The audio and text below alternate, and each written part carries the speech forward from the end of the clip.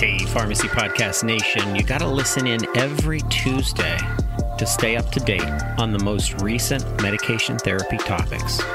Game Changers creates awareness about pharmacotherapy and clinical practice changes that can significantly impact pharmacy practice. Every Tuesday, a new episode of Game Changers is published on the Pharmacy Podcast Network. Thanks so much for listening. And always remember, the pharmacist is the hub of healthcare.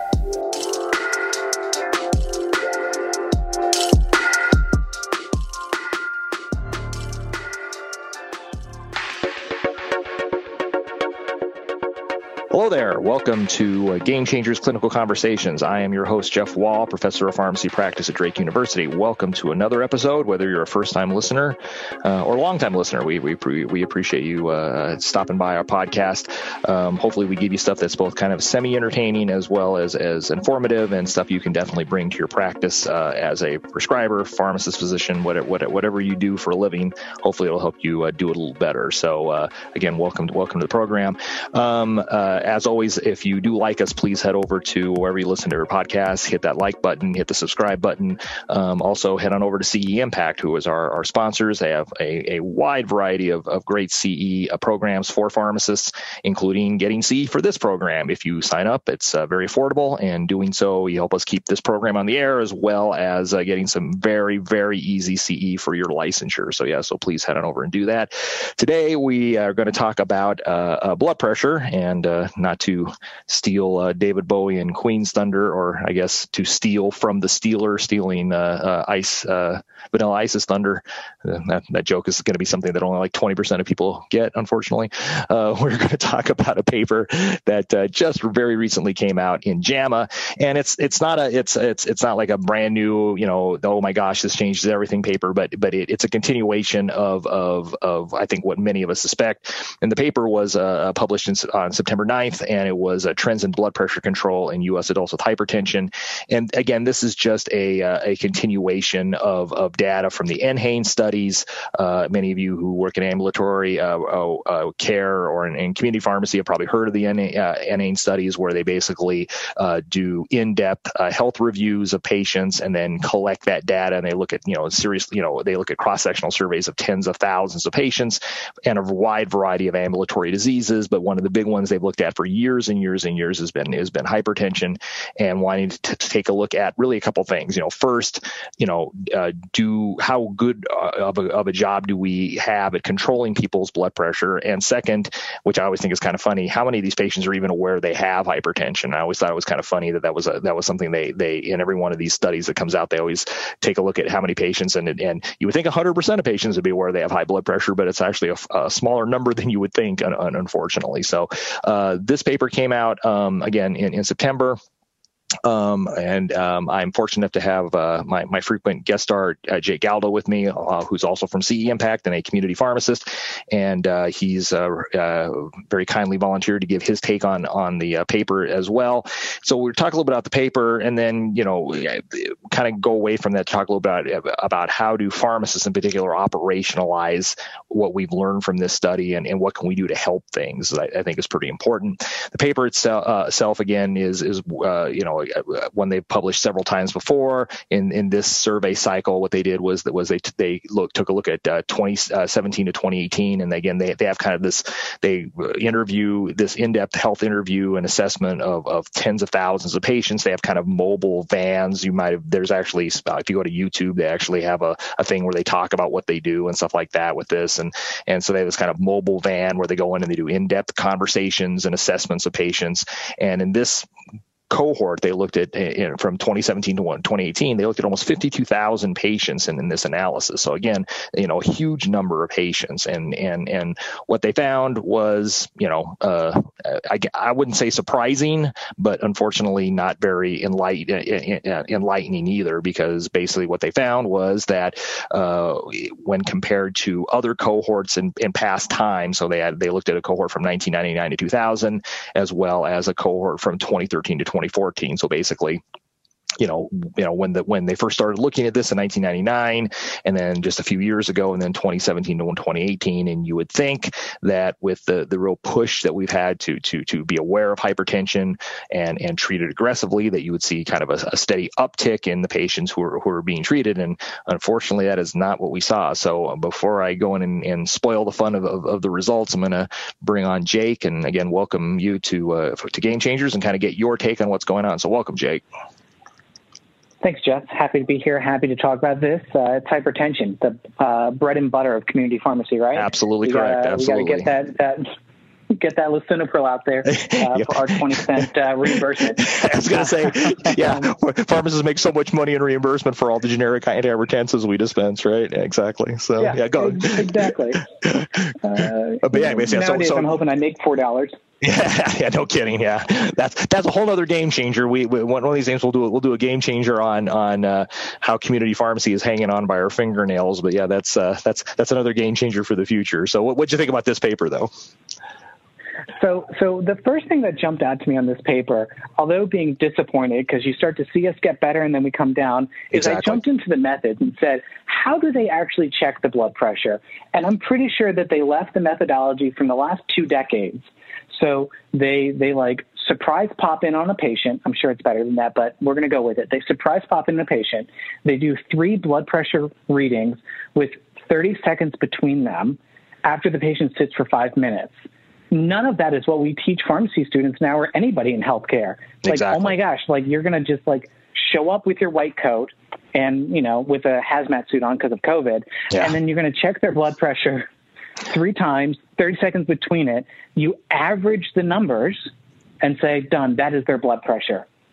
And I don't know, that felt really off to me. But hey, it's standard. I'm assuming that's what they did 2 decades ago. Right. We can go run with it.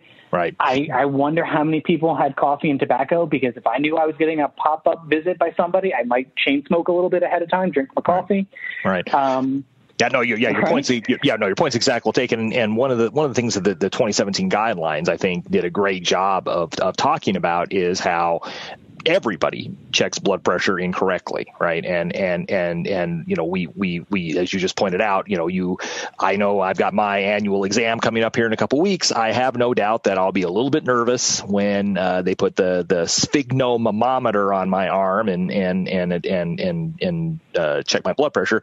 And we know white coat hypertension is a real thing. And as you pointed out, how many of these people, had 2 cups of coffee or smoked a couple of cigarettes before they came in, or had just, finished working out. I mean, there's a million things that could change things that really don't reflect 24-hour blood pressure readings. So you're absolutely correct on that.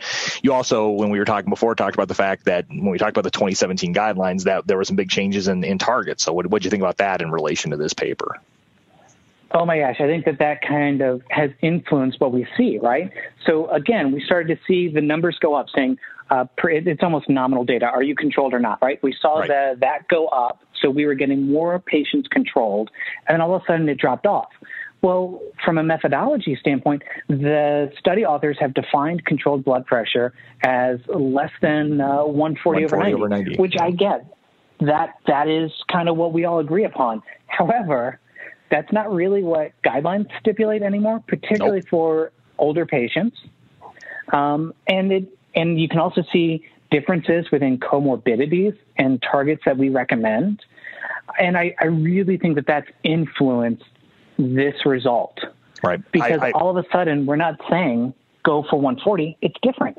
Right. No, yeah, you're exactly correct. And certainly some of my primary care docs, and I'm sure some of the primary care physicians, have certainly bemoaned the fact that they've basically been on a merry-go-round trying to go, so what target am I shooting for this week? I mean, and it's kind of a joke, but not only is it important for them, for their, okay, well, I've got a 55-year-old guy, 3 years ago, I was perfectly fine to have him be 138 over over 88. Now I need to have him less than 130 over 80, right? So, it not only is a big deal to many of my physicians from a patient care perspective. I ain't gonna lie, it's also a big thing to them for a financial perspective. As more and more insurance companies are using value-based targets, and it's like, well, they take a look at their profile and say, well, in 2017, I had 75% of my patients at their last check having a blood pressure of less than 140 over 90. I was doing great, and now you've changed the target on me, and now I only have 40% of my patients under control. And so you feel bad for primary care providers because they're what guideline are we listening to this week? And I think it's been the last 6 years or so of blood pressure management for them has been very, very challenging. I completely agree with you. So so what else did you find in this study? So the real thing that jumped out to me, what I liked, was we started to actually see a diverse population within a study. Yep. And I get it. This is just like looking at the U.S. and looking at our diversity, so that's wonderful. But I mean, it's so amazing to see a study start to reflect the population of the U.S. We all come in different shapes, sizes, and colors, and all of a sudden our studies show that. We saw non-Hispanic whites go from 2 decades ago being 72% of this population to now being 64%.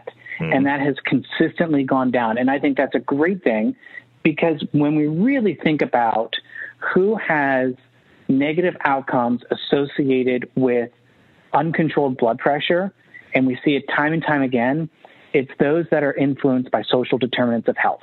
Absolutely. It's those that are getting impacted because they can't get to the doctor. They can't afford the medication. They don't have, do I choose my food or do I choose my medication? And I'm always going to pick my food. Absolutely. And I think that it's wonderful that we're finally getting that into our literature to really understand, like, how do we make interventions that can make a difference? Right. And we'll talk a little bit about that, I think, as we go along the podcast. You're absolutely correct. And probably not a big surprise that they found that, guess what? People who had good insurance in this study tended to have better control. Big surprise. They actually were able to afford to go see their doctor. They were actually able to afford their medication, things along those lines. And so, yeah, I think that you're exactly right. And that's something that's a whole segment of, and this is true for diabetes. This is true for hyperlipidemia. This is true for asthma. It's true for a wide variety of ambulatory diseases that we just completely ignore and largely, and just say, well, here's the med, take the med, good luck. And you're right. That's something I think, and pharmacists have been shown, I think, to really help with that. And we'll talk about that as we go along here as well. One of this, as I mentioned, insured patients tend to do better. Medicare patients actually tended to have the highest percentage controlled. And now that's going to play a big role, again, as we kind of talked about before, not only just for the patient care aspect of it, but for the pharmacy perspective of it and quality measures. And again, your world as a community pharmacist, how do you think this is going to impact you?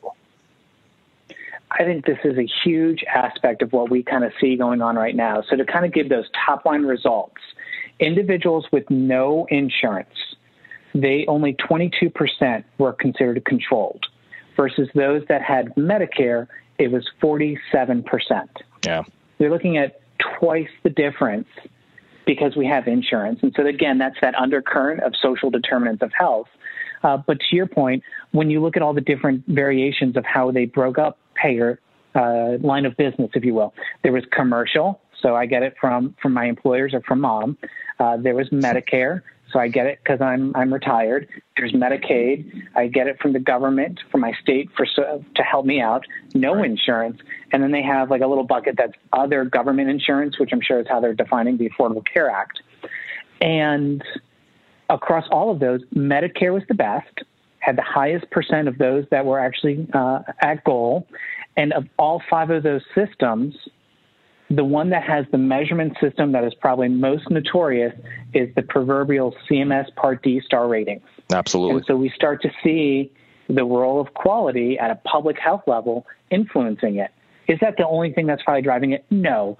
But we would be remiss not to point out the role of quality and how it's influenced this. And to your point about value-based insurance design and how that's impacting our providers. Right. And so, this isn't one thing where, as you pointed out, especially the star quality rating system, every community pharmacist out there, is, I'm sure, either working to make sure that they're getting the best scores they can, or if they're a boots on the ground pharmacist, is getting pressure from above to improve their star rating, and so the question is, when we take a look at this and you say, well, gee, we were doing okay we were getting better, oops, getting worse. How do we target as pharmacists, and how do prescribers target as prescribers these patients who are at most need? You talked about the social determinants of health. The patient who, if the patient doesn't go see their doctor, doesn't go see their pharmacist, how can we reach out to kind of capture those patients, even if they don't show up to their annual visit, or they don't ever show up to their pharmacy because they can't afford their medication? And those are all really important things. So the fact that quality measures don't just affect prescribers; they affect pharmacists too. Especially in a lot of insurances, it makes this a monetary issue for the practices as well as a patient care issue. Absolutely. So in the end, what the study kind of showed, to kind of put some numbers to things overall is, again, we had these 52,000 patients that they kind of took a look at, and again, they found that there was a kind of an increase from 1999 to 2000, that cohort, to 2007 to 2008, and then it kind of remained stable, and then it declined from 2013 2014 to the 2017 2018. And so in 2013 2014, they had 53.8% of patients overall, these 51,000 patients who were considered controlled. And as Jake pointed out, you could certainly make an argument that how they measured patients was maybe not the best way to do it, and the fact that the goal they were using, less than 140 over 90, isn't the goal that we're using for a lot of patients today, which would mean these numbers are even worse than we're thinking they are. And that number went from 53.8% to 43.7%. But even if you said, no, I don't believe that, I'm still going to go with 53%. Take a step back and say what that means. That means half of the patients that we have with hypertension in this country aren't controlled. Now it is true, and I think Jake pointed this out as well, that Medicare patients tended to have do much better, and when you looked at ages, that there was a big difference there, and the numbers did get much better. But the bottom line is that you could even say, well, in any normal biologic system, you would expect 5 to 20% of patients aren't going to be under control because they have resistant hypertension, they have other problems, et cetera, et cetera. We're nowhere near that. And so, what can pharmacists do? Well, if we're allowed to, if we're paid to do that, which is what we should be doing, I think the studies show pretty conclusively that pharmacists play a pretty valuable role here. And I won't take we don't have the time to really go through the literature, but there are multiple and randomized studies. Not just I sent a couple patients to a pharmacist and they got better, sort of thing. We have multiple studies out there that show that involving the pharmacist in patients with hypertension improves blood pressure control.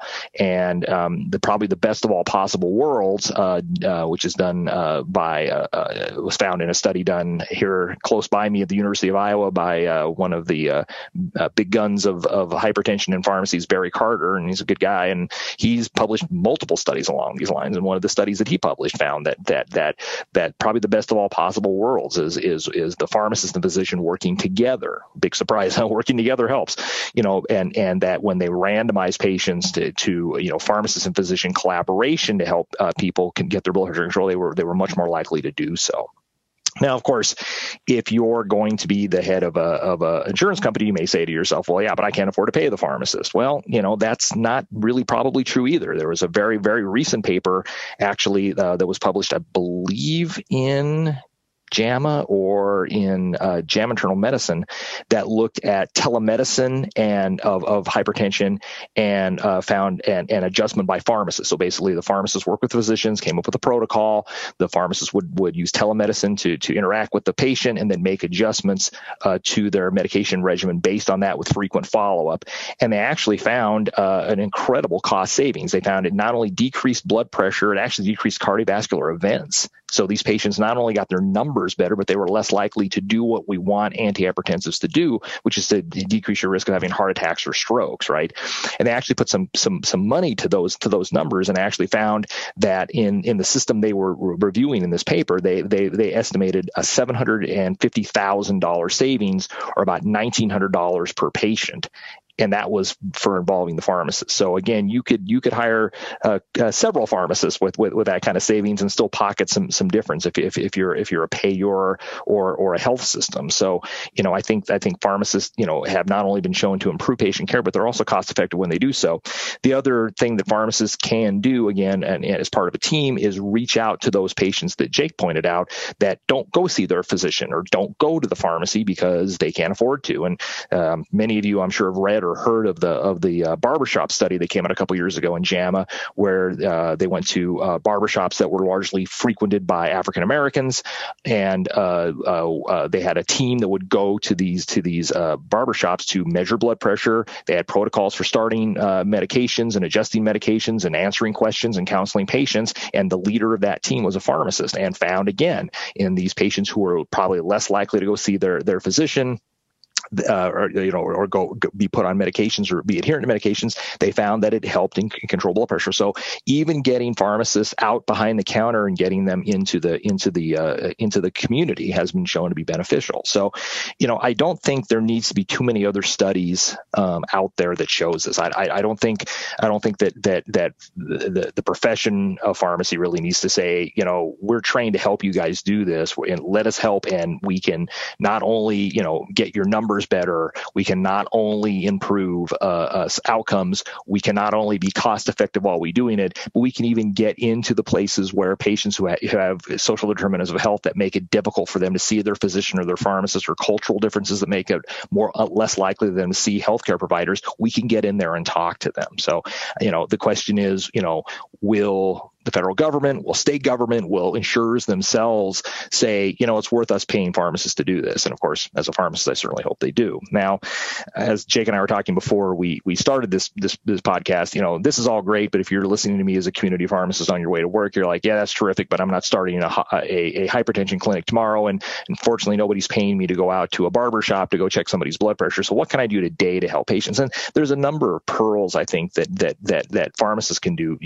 pretty easily in patients. And, first, of course, is the stuff that community pharmacists do every day, which is making sure that patients are being adherent, making sure that they can afford their medications, looking out for side effects, things along those lines. But what else can we do? Well, one of the big things that I think pharmacists can really do in some of these patients is watch out for secondary hypertension. And the studies have suggested that we probably underestimate the number of patients whose hypertension is either caused by or exacerbated by other outside issues.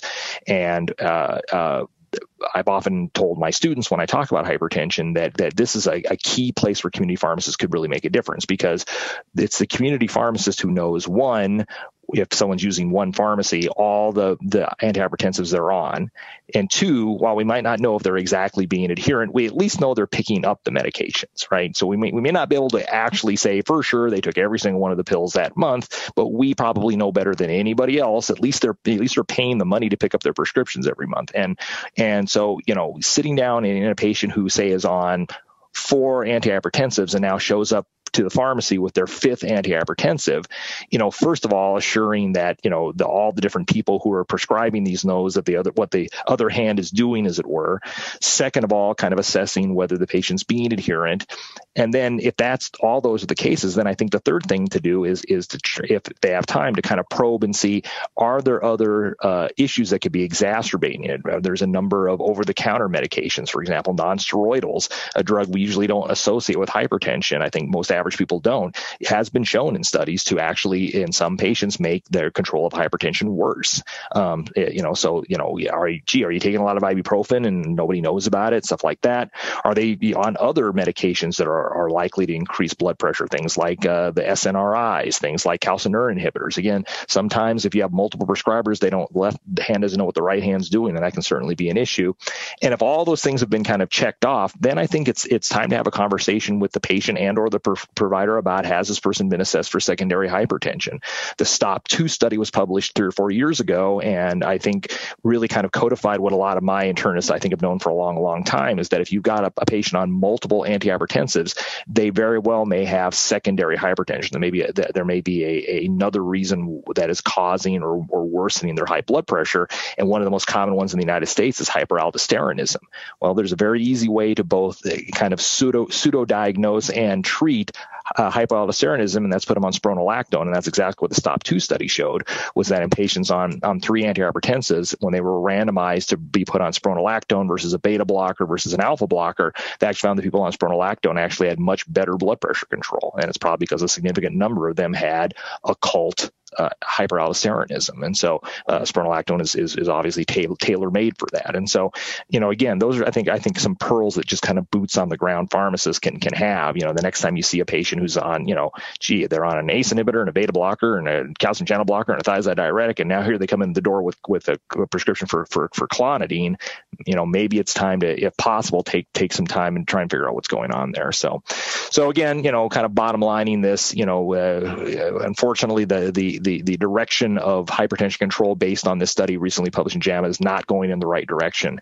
And I think pharmacists can play a big role in helping prescribers and patients get to where we want to be with that. So we'll wrap up in just a second, but first a word from CE Impact, our sponsor, right now. Game Changers discusses clinical guidelines and pharmacotherapy trends that significantly impact practice. Game Changers is produced and accredited by CE Impact and hosted by Dr. Jeff Wall. New episodes are released each week and available for pharmacy continuing education credit to CE Impact subscribers. CE Impact's subscription service brings you the CE you need on the topics that matter the most. Check out the link to sign up in the show notes. Use code PODCAST for a Pharmacy Podcast Network discount.